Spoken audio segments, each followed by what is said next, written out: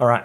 So there's a whole series of movies from the 50s or 60s called I Was a Teenage Werewolf or I Was a Teenage Vampire and this kind of thing. So I thought this would be really cool to call it I Was a Teenage Fundamentalist. I like it. Yeah. The shoe fits. Yeah. And it can go beyond fundamentalism and it can go beyond our teenage years, but I think that's a good place to start because that's where it started for us, right? It did. 1989 for me. I was 17. Okay, yeah. So for me, it was 1984, maybe even 83. There was some smatterings of it. No, but I think it was 84. So yeah, I was 13, turning 14. Wow. Yeah, so quite young. So why don't we start in saying that what we're not trying to do with this whole podcast, which is we're not trying to make this a big negative fest. No. But at the same time, we're not afraid to be negative. Right? Well, I think negative in the frame of being reflective. Yeah. And the fact of where we are in our life. You pull forward a fair bit of life experience to contextualise the stuff that's happened. And we're in a place of probably still, I mean, it's lifelong learning, isn't it? I mean, and your context changes throughout your life. So yeah. I guess we want to be true to what has happened. And what our experience was and is to this day. Yeah, sure. And for context, we are now in the second half of our lives, which would be fair to say. I don't know if you've thought about that, but I have. Yes. Certainly in the second half of life. And so we're looking back on these years with a lot more wisdom and maturity. We talked, didn't we, about, before we hit record, about do we want to say where we're at now in terms of, religious belief and spiritual belief? And I thought, let's hold that back. Yeah. I mean, I'm, to be completely honest, I'm not sure where I am. I think it's something that, for me, it's constantly unpacking and it's constantly redefining in some sort of way, and not in an effort to redefine, but being redefined by the reality of where I am in life. So. Yeah, cool. Okay. So people are listening to this, if you're a Christian or religious somehow, don't be turned off to thinking this is going to be an atheist fest. But if you're an atheist, don't be switched off thinking this is going to be a big religious fest either. That being said, the topic is basically reflecting on our religions and our religious past and all that kind of stuff. But yeah, cool. I think the other thing too to point out is that you and I both have jobs. You and I both have lives. We have families. We do. So we've decided that we're going to keep this anonymous. So I'm going to refer to you as B. Yep, and I will refer to you as T. Thank you very much. That sounds good. Which may or may not be in any way reflective of our real names. I also will point out that I live near an airport, and probably what was just heard then is planes going over. So, yeah. And we're not going to do any massive edits to this either. No. So, if dogs bark and phones ring, fuck it. Yeah, so be it. And I think I just made it clear that we are going to swear. Yes. It is definitely part of me. It's my core. Yeah. Always has been. Yeah, cool. All right, very good.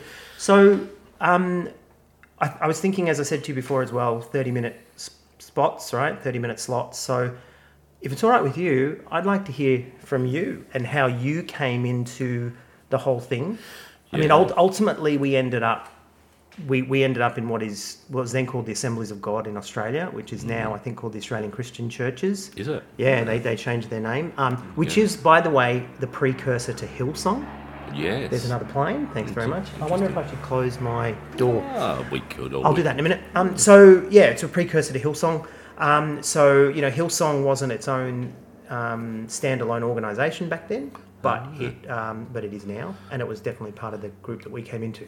But anyway, why don't we start with, as I said, start with you, and you tell your story about how you came into it all, and I'll try and keep my mouth shut. Oh no, that's fine. I mean, you can ask questions or say, does it make sense? Just to reflect back to me, because look, for me, I guess I grew up in a relatively spiritual family, and not to be reflective of religion or organised religion of any type, but more so a reality that there was something else out there, and this wasn't an accidental formation of life that we just come to it. And I mean, we used to explore that as a family by having family seances. Did you really? We did. It was a really strange thing. So I don't think it's that strange because we used to do it too, but not as a family. Yeah, the kids okay. used to do it, but certainly mum and dad weren't involved. But at your house, mum and dad were involved. Well, mum was involved with dad sitting in the background going, "This is a load of bullshit," and so generally he wasn't overly supportive of it. But mum, family seances. family seances With a Ouija board? Yeah, absolutely. Ouija board quite often. So come on, kids, let's speak to the dead. Pretty much, yeah. It'd usually be a box of Fruity Lexia, and mum and sister and brothers were on board. So, but quite often we never had a proper Ouija board. It was the cut-out paper letters and the yes and the no and with the wine glass. Yeah. And we saw some freaky stuff happen during those. And, how real it is or whether it was our minds making it happen, I don't know. But for me, I grew up always exploring and being open. Certainly had mates that were in churches and, the local Baptist church and all that sort of thing. And I found myself around Christmas and Easter's, mum saying, "Oh, maybe we should go to a service or something." And I'd always been like, not a hope in hell. And ended up a couple of times going along, actually with mates, just to go, what the hell's this all about? It was just a bizarre experience. Like I never related to it, and the disconnection between my own spiritual search and this institution where you went to act out whatever you were thinking. I just never got it. So which kind of denominations or groups did you visit as a kid, and what age were you around this? Oh, Catholic and Baptist. So I had a mate who he had to go to mass every weekend just to keep his mum happy. So went along with him, and I found that incredibly bizarre. You sat down, you stood up. Everything seemed very scripted. Everyone knew what to say at particular times, except me. And I sat there thinking, God, I just don't feel like part of this because I wasn't part of the script that was there.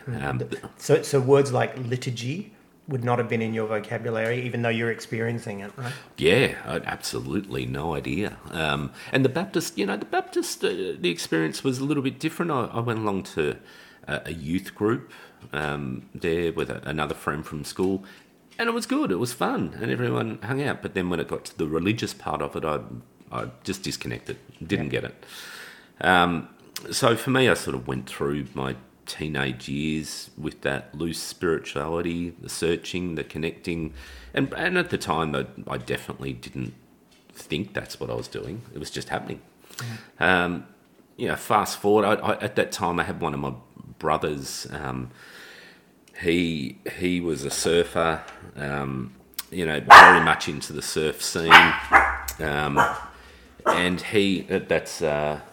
it's the dogs. You might have noticed. Yeah, let's ignore them. Keep going. Yeah. He was a mad bong smoker. Bongs for brekkie, bongs for lunch, whatever. For him, he was on a bit of a bizarre path in life, and he became a Christian. And he started calling my mum and dad and being evangelistic towards them and really trying to get them in. So what year would this have been? It would have been about 1980, 85, 86, somewhere around there, I reckon. Okay, and he was living in the same city and state as you? No, he was in another state. Okay. So he'd be ringing mum and dad and preaching to the point where my dad refused to talk to him on the phone anymore. Yeah. Standing by his strong mantra of this is bullshit. Of anything spiritual. So that went on for a while. And then when I was probably 15, 16, another one of my brothers got connected into the same group. I can't even remember what Christian group it was, but it was a Pentecostal sort of fundamentalist group. And he then also started, he moved up to the same city, and they were both trying to constantly preach and reach out, and they got everyone offside. No one wanted to talk to them. When I was about 17, I decided to go and visit them, but I said that I would only stay with them on the proviso of a few things, and that was they weren't allowed to have any Bibles in the house. I just didn't want it. They weren't allowed to preach to me, not once. If they did, I would leave straight away. Because they were very, very gung-ho about it. And anyway, to their credit, both of them agreed that would be the case. Whether there's Bibles in the house, I'm sure there was, but none was certainly left out on particular pages for me to stumble across. Hidden behind porno mag. I'd imagine. And then I would have been fine. That's right. Everything's in reverse when you're a fundamentalist Christian. Yeah, it was. So for me, they did that, and they decided that they could stick by the no preaching rule. And there was something about, they had a good bunch of friends who were incredibly supportive. I'd seen a huge change, in particularly my bong-loving brother. And for him, I saw a happiness and an acceptance which I'd never seen before. And regardless of them saying that they weren't going to preach to me, they didn't have to, because it was something I saw, and I think it was something within me that went, what is this? So I started asking questions, and I started saying, what is it? What are we doing? So you're saying that whether it was true or real or not, the change that you'd seen was legitimate? 100%. And, it was undeniable that there was something going on, and there was something, and whether it was, their connection to community, their acceptance from others, something had worked. Yeah. For them, or even just faith. And I don't mean faith as in the object of faith, meaning it was God, but just the fact that they had faith and reasons to change. Yeah, absolutely. Yeah, they anchored something in some belief. I wasn't sure what it was. I had absolutely no idea. And I was probably going through a fair bit of... I was 17, didn't really know myself that well. It's a bit of a confusing time in life. And for me, I just thought, stuff it. It was my last Sunday I was going to be there. I'm going to go along to this church that they were going to and see what it's all about. And I went there, and again, it was this sense of acceptance, of community, of... I don't know, it was a different feeling. I'd never felt it before. It was definitely a feeling. It was strange. Anyway, they had this, throughout the session, I had this real draw to find out what this was about. And they had, at the end of it, they had this thing where it was just like, hey, anyone want to know a bit more about this? Come up the front. We'll have some people talk to you. And I did that. I went up the front, and I had... people chat to me about what it was about. I didn't get it. I didn't get what they were saying. I didn't get what it would actually mean. And I certainly, fast forward a couple of years in my life, I wouldn't have known, where it was going to take me and definitely influence my thinking and my doing. But at that time, I made the decision to find out a bit more about it. And so you made this decision. What do you think was... was it an emotional decision? Was it an academic decision? Was it a cognitive decision? Or a group of those? What do you reckon? I didn't feel like I was in control of it in some way. I felt drawn to it, and there was no logic in it, because every part of it was hearing my dad's voice in the background going, "This is bullshit." And for me, it was a complete turnaround with that Catholic and that Baptist experience that I had a look at. They didn't make sense to me. They didn't connect, but this did. There's something about it that connected, and it didn't make sense. It still didn't make sense, but there was something in me that went, you've got to find out a bit more about this. You've got to see where it leads. Why have your brothers connected with it when you wouldn't think they would either? Yep. So, I think it was something to explore more, and that's it. That's where it led me to exploring more. Okay. How about you too? Well, hold on, before we get into me, so you can't remember who this group was aligned with? I think they were called Christian City Churches or something like that, and there was I think they were from Sydney. This wasn't the city it was in, but it was in Sydney. It was a guy who'd led it, Phil Pringle or something. I think it was connected to this guy, Yeah, Phil yeah. Pringle. That's all I remember. After I returned back to where I lived from that holiday, I didn't actually have anything to do with that denomination or that movement again. But your brothers did. My brothers did. They stayed there. They were aligned with that. Yeah, they were aligned with that, and one of them continued to be aligned with that for many, many, many years, 20 plus years, Yep. maybe even 30 years, because it's not that long ago. But yeah, no, for me, I came back and I still kept exploring on and off for the next couple of years, but it was with different movements and denominations, and I'd actually just hear word of mouth because it was pre-internet, so you couldn't just search where can I go. So you'd hear it. I actually got a letter from that place where I was on holidays, that church, saying, hey, you've gone back to your city where you live, here's a few places that you might want to try.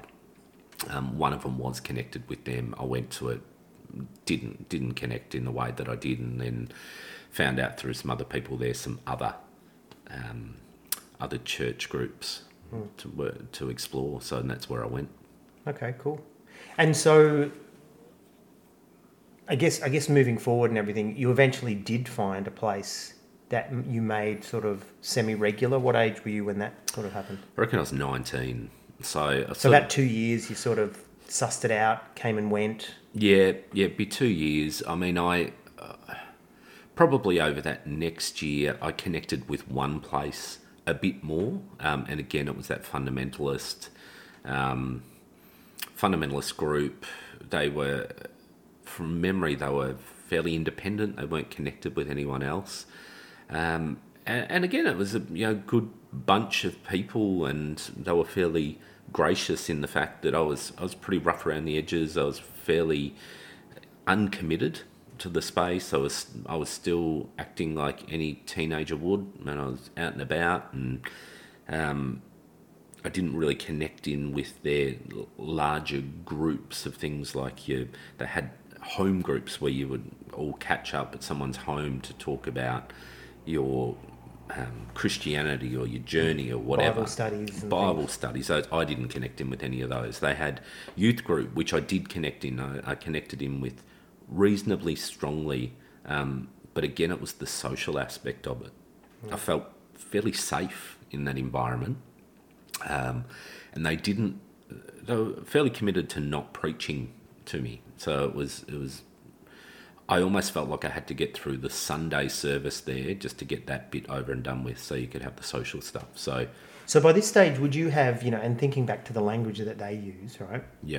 Would you have committed your life to Christ, prayed the sinner's prayer, been baptized, all this kind of stuff?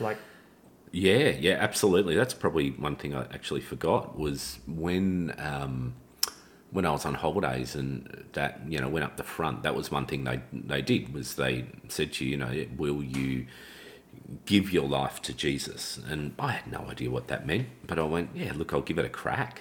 I'll give him my crack. Yeah, not the whole life. No, just the crack, just to start, So, and that's just the tip. Just the tip. That's right. I had the low genes, so and I did. I gave it a crack, and then really moved quite fast. They said, that was on that weekend. I was going home the end of the next weekend, and they said, next weekend we're doing baptisms in the river down the road. Hurrah! Yeah, and I went, I have no idea what that means. And they said, you've got to do it. It's part of the package. Yes. I went, okay. It's like a shower. Yeah, it was. And it was part of the package. And so the next week, here I am down at this local river, and there was a bunch of people. There was probably 15 at least having this baptism. I had no idea what this baptism was. I expected someone to flick a bit of water on my forehead and Bob's your uncle. But Bob's your godfather. Bob's your godfather. But, I got dunked completely under the water, and Did they dress you in white robes, or were you allowed to just wear shorts and a no, t-shirt? just shorts. It was board shorts and t-shirt, probably a tank top back then, 17. Yeah. And And it is the 80s. it was the 80s. Yeah, and it would have been like a tank top that said something like Jimmy Barnes or something like that, I'd imagine. Phuket. That's it. I had a friend of mine in high school that had his Phuket shirt, and we all loved it because it really said "fuck it." Yeah. And this is back before the days before you'd been there 4 or 5 times yourself. Yeah. Yeah, no, so they did that baptism thing. I had no idea what it meant. I had no idea why you would even do it. It wasn't really even explained to me. You know, perhaps it was, I don't know, but I don't remember certainly anything from it. There was nothing that stuck. I didn't feel any different when I did it, but I did it because it was part of the package. So yeah, I'd done all that. I ticked the boxes that they essentially said I needed to tick to be part of what they were, but I didn't really know what they were. So there was no initiation course, or, you know, like nowadays, you know, you've got all these sort of courses and stuff that people do to come into Christian churches. And a big one, I think, is, at least I see the signs when I drive around, it's still big, which is Alpha. Oh, yeah. And they do all these sort of training courses and get you understanding. None of that happened. No. I've seen those posters too. Bear Grylls is always the one advertising Alpha. Oh, really? Is Yeah. he religious? Is he? Yeah. Is he a Christian? Yeah. Well, I didn't know that. Yeah, according to... They use his quotes about the Alpha course, and yeah. Yeah, because let's face it, Christians love celebrities. They don't do. They do. And, you know, especially one that drinks his own pee. Yeah, right. There's Yes, nothing wrong yes. with that. Well, locusts and honey, drink your own pee, fair enough. Yeah, okay, cool. Well, that's good. That's an interesting sort of journey. Where do you think then you got to the point where you sort of committed, okay, I'm regular now, this is what I am, and you started wearing that label and maybe even started telling your friends? How did that sort of happen?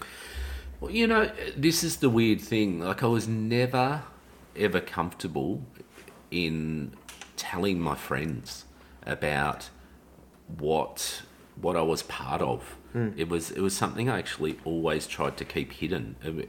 And I saw all these people that I was within these groups being really proud of and wearing the badge of I am a Christian, I am a follower of Jesus. You know, I was never comfortable. I actually felt incredibly awkward about it. And I think there was just so much baggage with it, and I didn't want that baggage. I didn't want that brand of, or that branding of, that's what you are and this is the mold that you fit, because it wasn't me. I was still exploring. I was still trying to make sense of it, and I wasn't as proud of flying that flag. So for me, that never happened. However, where I fully threw myself into the whole experience, I was probably 19, I'd say, and that was when I came across the Assemblies of God, and it was a large church. Let's call it Great Big AOG. Great Big AOG. That can be the name that we use for this church. Sounds so we good. don't get sued. Yes. As we start to share stories that maybe identify people that they don't want to be told, let's just call it Great Big AOG. Look at it, it was huge, but it was also incredibly welcoming. It was a well-oiled machine. There is no doubt about that. I felt at home there. I felt accepted there. Probably for the first few months, we were the new and shiny, because I actually started going there with another mate. And Had he come from your previous churches? No, he hadn't. He actually, we'd been mates since we were about 10 years old, and he had recently gone through a similar thing, completely separate to me and completely without my knowledge, of giving his life over to Jesus, you know. And he rang me one day and he goes, "Oh, I've just done this." I said, "What the hell?" But he was a lot more into it than I was. I still love the social aspect of it, so we thought we'd check this place out. And we checked it out together, and we were definitely the new and shinies. We were accepted. People were enjoying us being there, and I think people saw us as coming from the outside. And Fresh blood. and an opportunity for them to be able to. For them, if I look back on it, it was probably they were trying to connect with something that they weren't part of as well, because it was a very insular institution. I can look back at it through my eyes now, and definitely there was a lot of cultish type behaviour. You were captured within a net, and if you went outside of that defined area, you were seen to be, often labelled as worldly. So, which pointed the finger at you to be someone who wasn't part of them. So, for me, it was someone who wanted to connect with something and someone so deeply. To be named something you weren't part of, it made you steer away from that and come back into the fold. It's funny, because when you talk about coming along for the first time, I remember the first few times that I went along to that group, I was also, I guess, fresh meat, fresh blood, and it was actually a lot of the girls that came up and started talking to me at first, because I think a lot of them were like looking for husbands and this kind of thing. Yeah, absolutely. Yeah, I think that was something that most certainly happened in that space. So I sensed that as well, that, and that, like you said, they were very insular, so they were always looking for, it's almost like jail, what's it like on the outside, and that kind of thing. Funny enough, though, those kids, because we were kids then, they were also going to school and stuff. Yeah. But I guess they were looking for sort of like a bridge between, their religious life, which they were possibly and often truly very committed to, but also wanting to be, in inverted commas, normal. Yeah, absolutely. Yeah. And I think they thought they were normal. Yeah. Like, because their situation was so normalised, they thought that they were relating, but I feel awkward thinking back about just that. Like, they thought what they were involved in was normal and it was all part of what everyone should be doing, but the reality is it was so removed from reality, and it was not reflective of the greater world that we lived in. And I think society, absolutely, and they wore that as a badge, because they saw that point of difference in, well, that's what stands us apart, and that's what makes us authentic, because we are part of a greater movement which is more authentic because it has Jesus at the centre of it. It's God's people, isn't it? God's people, that's correct. God's chosen, yeah. All right, well, that's really good. So I think, that's a good wrap to our first session. Yeah. While the dogs try and come back in. Welcome, dogs. Yeah. So I will. Yeah. How about we stop there, and then we'll look at next time we get together, maybe I'll tell my story and we'll talk about how I sort of connected with it all, and we'll leave it there for today. So hope you enjoyed the first session of I Was a Teenage Fundamentalist. Yeah, very good. That's good.